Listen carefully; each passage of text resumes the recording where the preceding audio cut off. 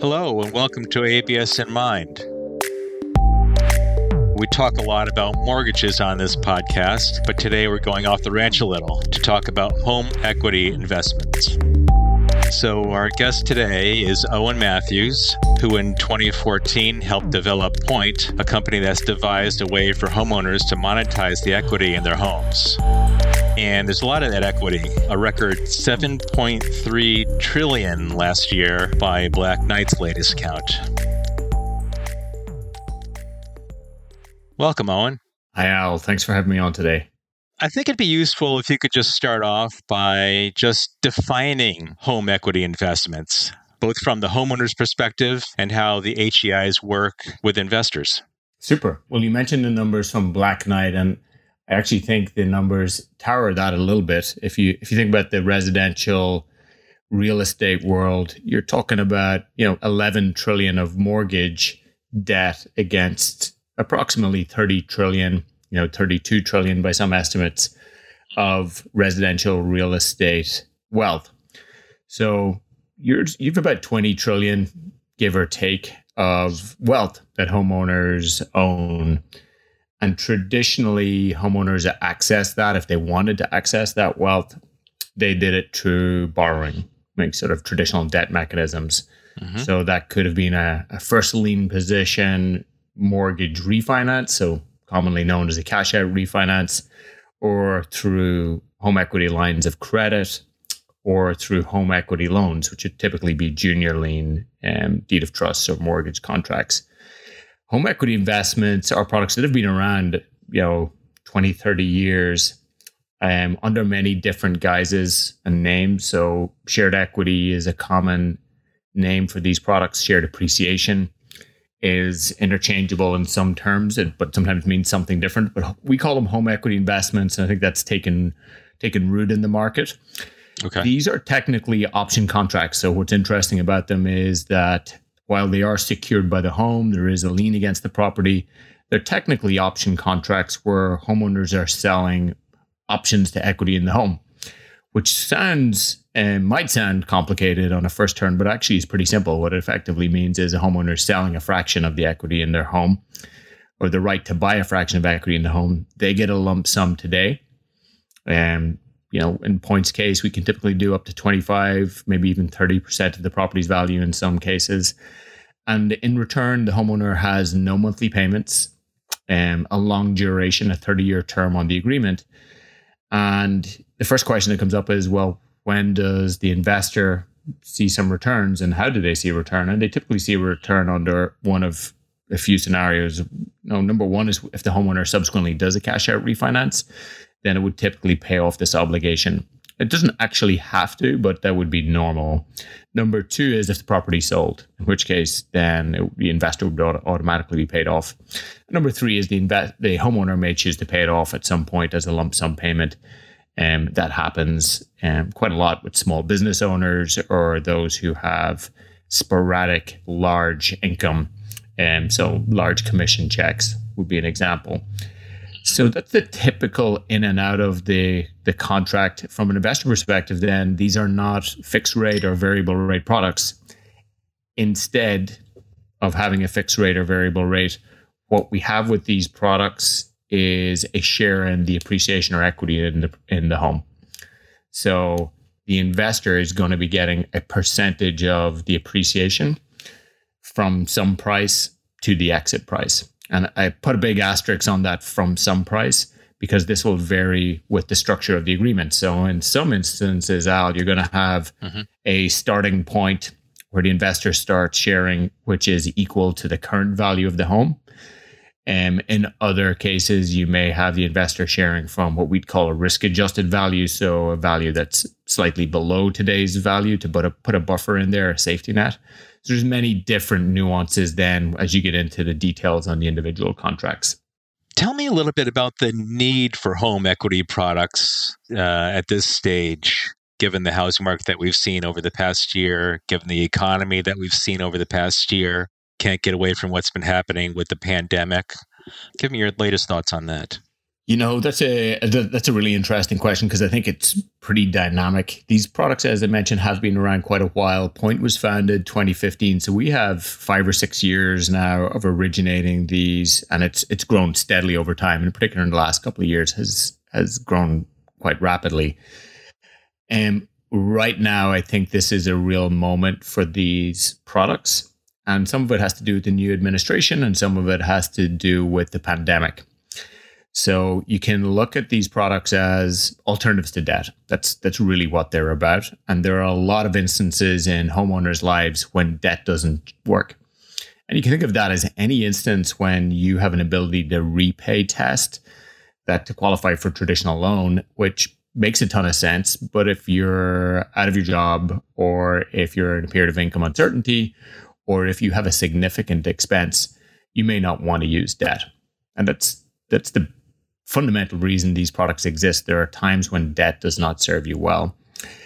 And where we see this, particularly in this moment of being interest to everybody from sort of politicians, new administration personnel, right through to folks in the mortgage world, is 2 specific applications that are top of mind, and they're very different. Application number 1 is existing homeowners who are going to be coming out of forbearance or are looking at mortgage delinquencies right now. And there's a lot of variability by race around how forbearance programs have been adopted, where white and Hispanic and Asian homeowners have typically adopted forbearance programs.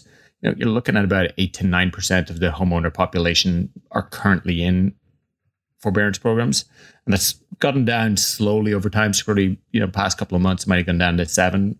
But for Black homeowners, it's a much lower number, and it sort of indicates just lower awareness among those borrowers about forbearance programs.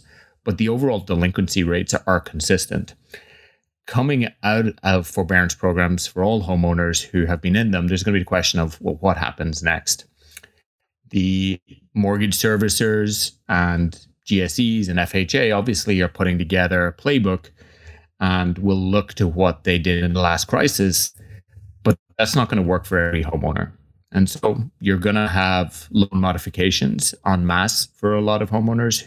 You're going to have homeowners who may be in a position to actually go about and pay off the forbearance amount, but you're going to have a substantial amount of homeowners who have had permanent income changes and who will not be able to get a loan modification, or for whom the loan modification will not be enough. So with that in mind, these structure of products, these shared equity products, really will become very useful as another tool available to mortgage servicers. Oh, and are you actually engaging with the servicers at this point? We are, yeah. So we have been working with servicers over the past 6 to 9 months, specifically around this. And one thing that's obviously happened is everybody's staring at the forbearance clock, and then it gets moved. So I think this is top of mind for servicers, but they obviously are looking at the clock and going, okay, we've got 3 more months, or possibly even, realistically 6 more months of this. So that's part number 1. It's not coming up tomorrow, but everybody's planning for it. The second part of that, but we actually are working with a lot of non-agency portfolios right now who are trying to solve for this problem, and in many ways have to figure it out in a more difficult fashion because they don't get the same direction that the agency lenders and servicers get from the GSEs. In parallel with that, we are looking at how we could work with the GSE and FHA portfolio lenders and servicers, because that's going to be the crux of the challenge. It's going to be those mainstream homeowners. And we think this is going to be a meaningful part of the solution set as they go about the Homeowner Assistance Fund that was established last year, and deploying that effectively to make sure it reaches the right homeowners. Okay. I mean, you lay out a pretty good runway for these products, but can you tell us a little bit about what the take-up has been thus far? It is. I'm actually, if you're okay with it, I'll take a detour into it, because I only talked about one of the use cases, and there was a second one. Sure. And the second use case that's really top of mind for a lot of folks is to do with down payments. for new home buyers, and this goes back to, especially with the new administration coming in, racial inequality and inequity in home ownership in particular is top of mind. And you can sort of go, well, what are the solutions for solving, for example, just take straight up the wealth gap. Home ownership remains one of the few ways to build wealth in a reliable, repeatable fashion in this country. And there have been a significant efforts over the last 50 years to introduce products to make home ownership more affordable for first-time buyers of all races, but particularly homeowners from minorities. And most of that has involved variations on debt and then stretching the credit limits as much as you can. And I think, everybody has discovered what the boundaries are there, the solid boundaries. And then to get folks in who are doing low down payment, the traditional solution has been mortgage insurance. So whether on the FHA side, that's MMIF, or on the GSE side, private mortgage insurance. And in a few other countries, they've taken a different tack, in particular in the last 5 to 10 years.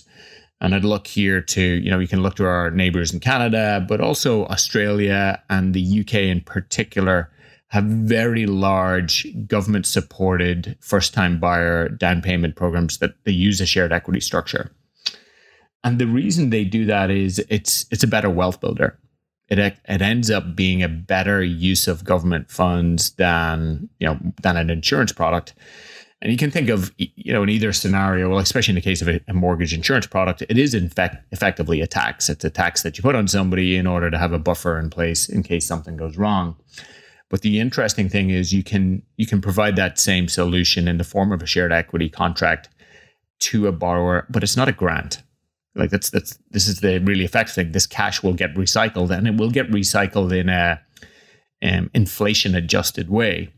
So this becomes pretty quickly self-sustaining program that can provide the steady stream of first-time buyers who are coming in typically without the support of the friends and family money that some folks are able to benefit from, but many are not, and is able to provide a steady stream of down payment cash over many generations. What you see with these programs is that most of the first-time buyers use that shared equity program for 4 to 6 years. And this is sort of consistent with our own experience with the existing homeowners. Although there's a 30-year term on the contract, the weighted average life on these is typically running at 6 to 8 years, even on the long duration. And that's consistent for what has been observed for first-time buyers in international countries, but also existing homeowners in the US. Mm-hmm. And so we think that's going to be a meaningful part of the future down payment landscape. It's a complement to private mortgage insurance and probably the MMIF. You're not talking about a wholesale replacement, but it's a very meaningful complement. It's going to have a lot of impact on first-time buyer affordability. Oh, and I didn't think this conversation was going to go in this direction, but are we talking about a potential ESG angle here? Yeah, why not? Well, I wouldn't be so bold as to just jump in on the ESG just for the sake of it. But the reality is, yes, like this is top of mind for policymakers, I think, on both sides of the aisle, to think about how the wealth gap is going to be divided. And frankly, there's one really important part of the policy here that I think is overlooked, which is the importance of getting people on the homeownership ladder early. And the reason for that is and this is happening in the US, which is the later and later first-time homebuyers get on the homeownership ladder, the later they're earning, the later they're developing earned equity. And that's really expensive when they get old. Like, that's just the long and short of it. It's not really it's sort of about the home price appreciation. That's nice, but it's actually about the principal payoff. That's the crux of this. And it's the two in parallel. If home prices continue on an appreciating just with inflation, and there's principal pay down for that first time buyer, they're much better financially equipped for a retirement. Otherwise, you're going to end up with folks who maybe, if they become a homeowner in their late 30s, and realistically in the economic environment we're looking at, they might want to work into their 60s and maybe in some cases 70s, but they're probably not going to have the earning capacity in their 50s, late 50s or early 60s. So they're getting a much shorter window in which to actually build up that earned equity that's so important for your retirement, especially in a country like the US. Yeah, I mean, it's easy to sort of argue that there's an element of social good here. It's just a matter of, just like a lot of other things in the ESG space, how do you measure it?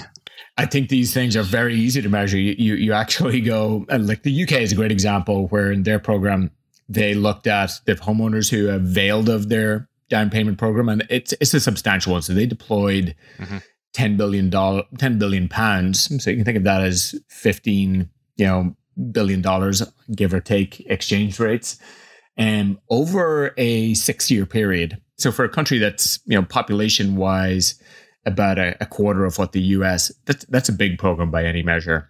And what they saw is they reduced the home buying age from an average age of 37 from those who did not avail of a program to an average age of 31 for those who did.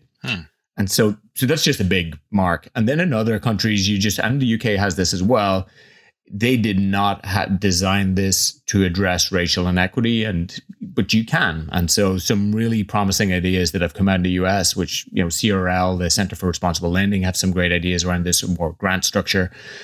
But you can design first generation homebuyer programs to really try and get the funds in the hands of, folks who haven't built up any intergenerational wealth, and try to address it that way.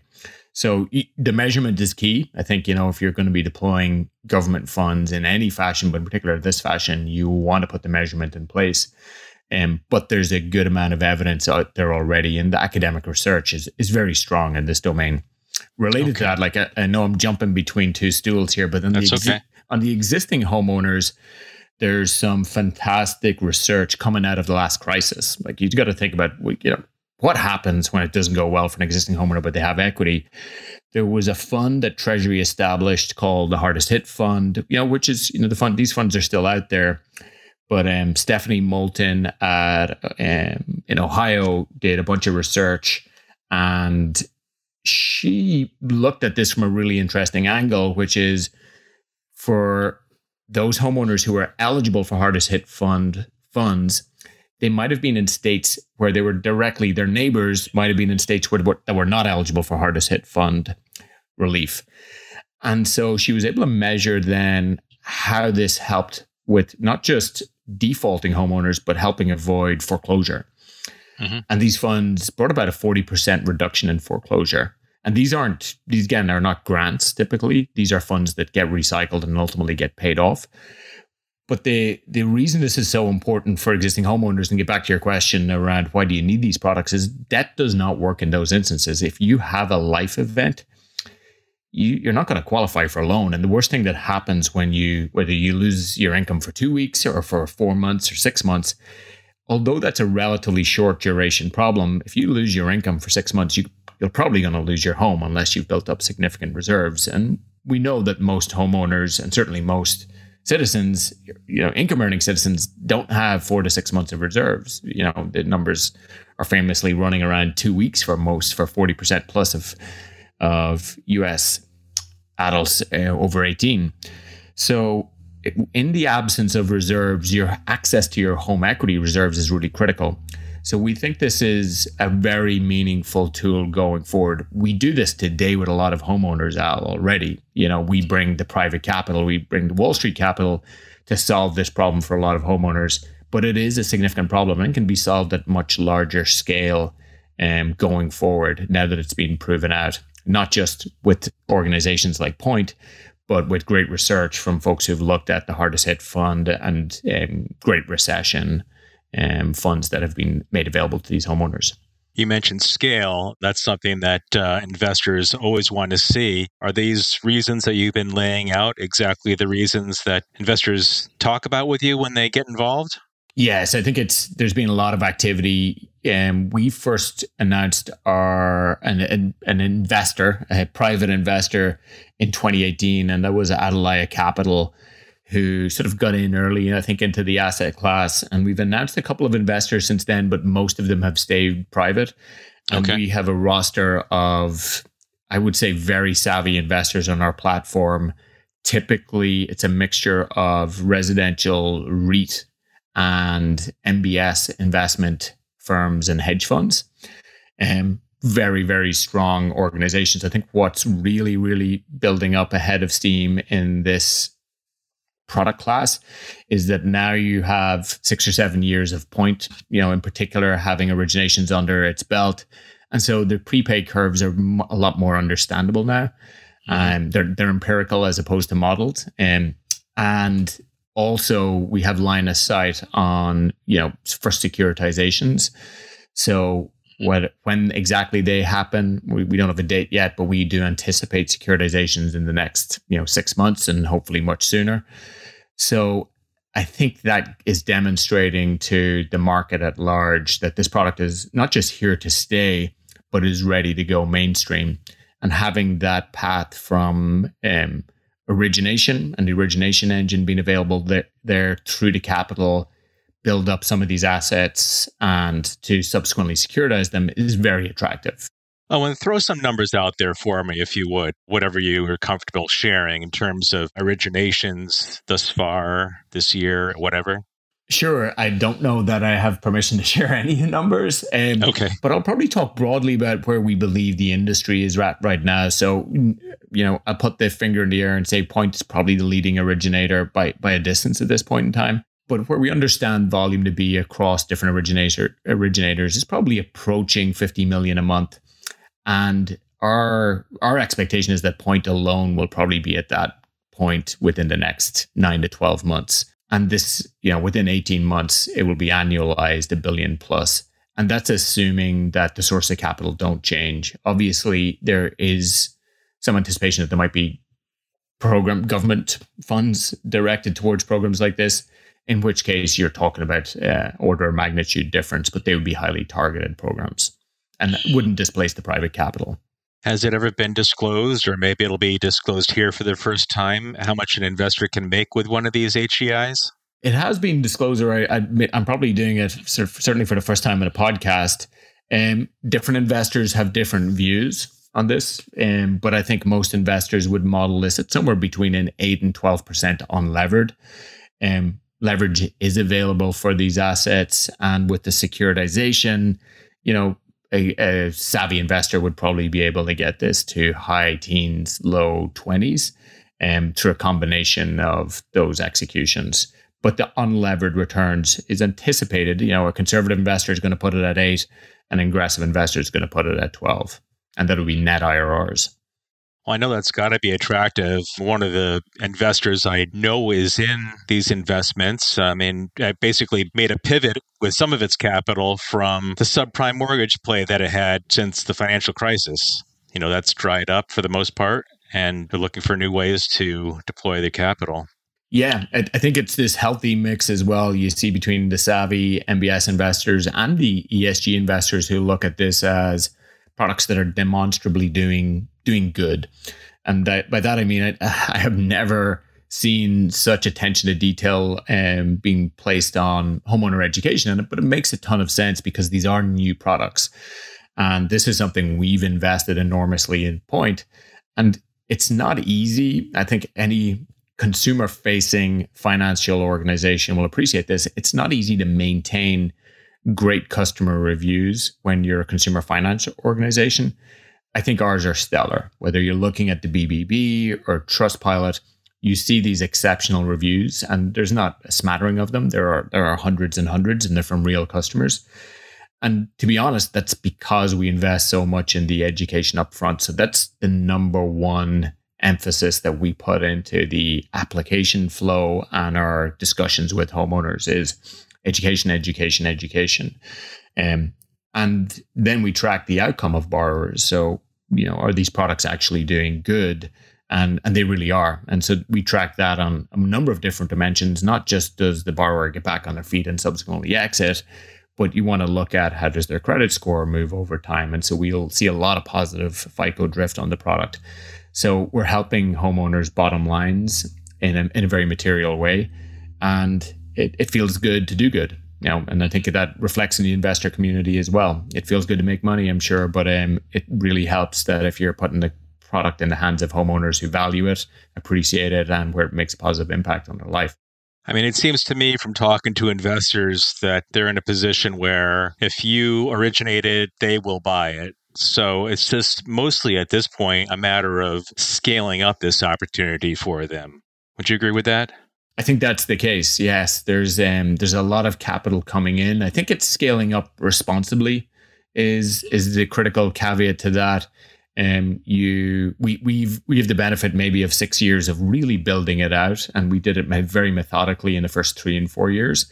And so we were able to put in place the internal structures to just do it well and make the investments in technology and compliance, so that we can give investors confidence that they're buying what they believe to be buying. So that's the case. So now it is scaling on the origination side. We're good at that. We're a very data-driven organization, have incredibly strong marketing organization. So that's something that's really humming along. What you can't avoid, I should highlight this, is you just can't avoid talking to homeowners about the product. So when you talk about scaling, there is an aspect of this of you still got to get butts in seat and train them up to educate homeowners about the product and talk them through the application process, because this is ultimately, it is an investment in a home and it is a big transaction for most homeowners. So we pay attention to that, put a lot of effort and investment into the education on the homeowner side on our own team, so that they can have a top-notch experience, and for homeowners to honestly, I'll figure out if the product is for them or not. Oh, and I wanted to close this up with a question about what Point is doing to expand the reach of these HEIs. You've already laid out a lot of possible uses, but are there other things in the horizon? Yes, I think there's a lot of interesting stuff going on. For a few years now, I generally would sort of put us adjacent to affordable housing, and trying to make homeownership more valuable is how we put the mission of the company. One area that I'm particularly interested in, and we're again making significant investments, has to do with home improvements. In particular, starting in California a few years ago, there were regulations introduced to make accessory dwelling units more buildable. These are accessory dwelling units, for those who aren't in California or states that use this nomenclature, are backyard units, granny flats. And the reason that they're so important in many urban areas is that apart from significant zoning changes, it's one of the few ways to add density. And so you have some cities like Vancouver and, to a lesser degree, Portland, that are held up as as the poster child of how to do these. Vancouver, somewhere between 30 and 40% of properties in Vancouver probably have a backyard unit, a permitted backyard unit. Okay. So in California, it's become a big initiative to add density to address affordability, particularly in the big urban areas. So your Bay Area, Los Angeles, San Diego, and Sacramento.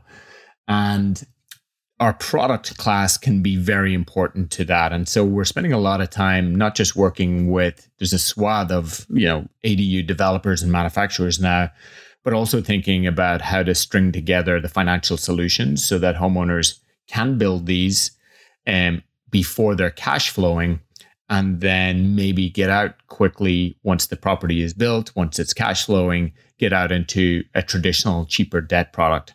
So we think of our product as being very flexible. Like, that's the value that it offers to homeowners. So stringing together a home equity investment solution with a HELOC in order to build a backyard unit is one of those use cases. But more broadly, home improvement is a big category for us, and we're investing more in working with people in the home improvement space, who have a lot of experience and bring financial solutions to homeowners who are looking to do different work on their home. Has an HEI been used to build an ADU? Oh, yes, many times. A lot of stories around that, and probably for a whole other podcast. That really is. I mean, I've done a couple of stories on ADUs and legislation in California and the local regulations. It's a minefield, very difficult to go through. So yes, there's a lot going on. I will say we introduced as well. We have our home equity investment product, but earlier this year we introduced our second product, which is a more traditional HELOC, but it is targeted towards serving that market in particular. And some of the motivations behind this are being able to serve homeowners across the credit spectrum. So whether it's a homeowner coming in with an off-prime or subprime credit score who needs to release some equity in their home, or someone coming in with a pristine credit score in the 800s who just wants affordable debt and a really excellent technology execution so that it's really low friction, Point's able to serve them. But targeting that towards ADU is sort of part of our mission over the coming years, so that we can help with the affordable housing. Well, Owen, we'll have to catch up with you another time, maybe towards the end of the year. But in the meantime, I just want to thank you for spending all this time with us and shedding some light on the home equity investments.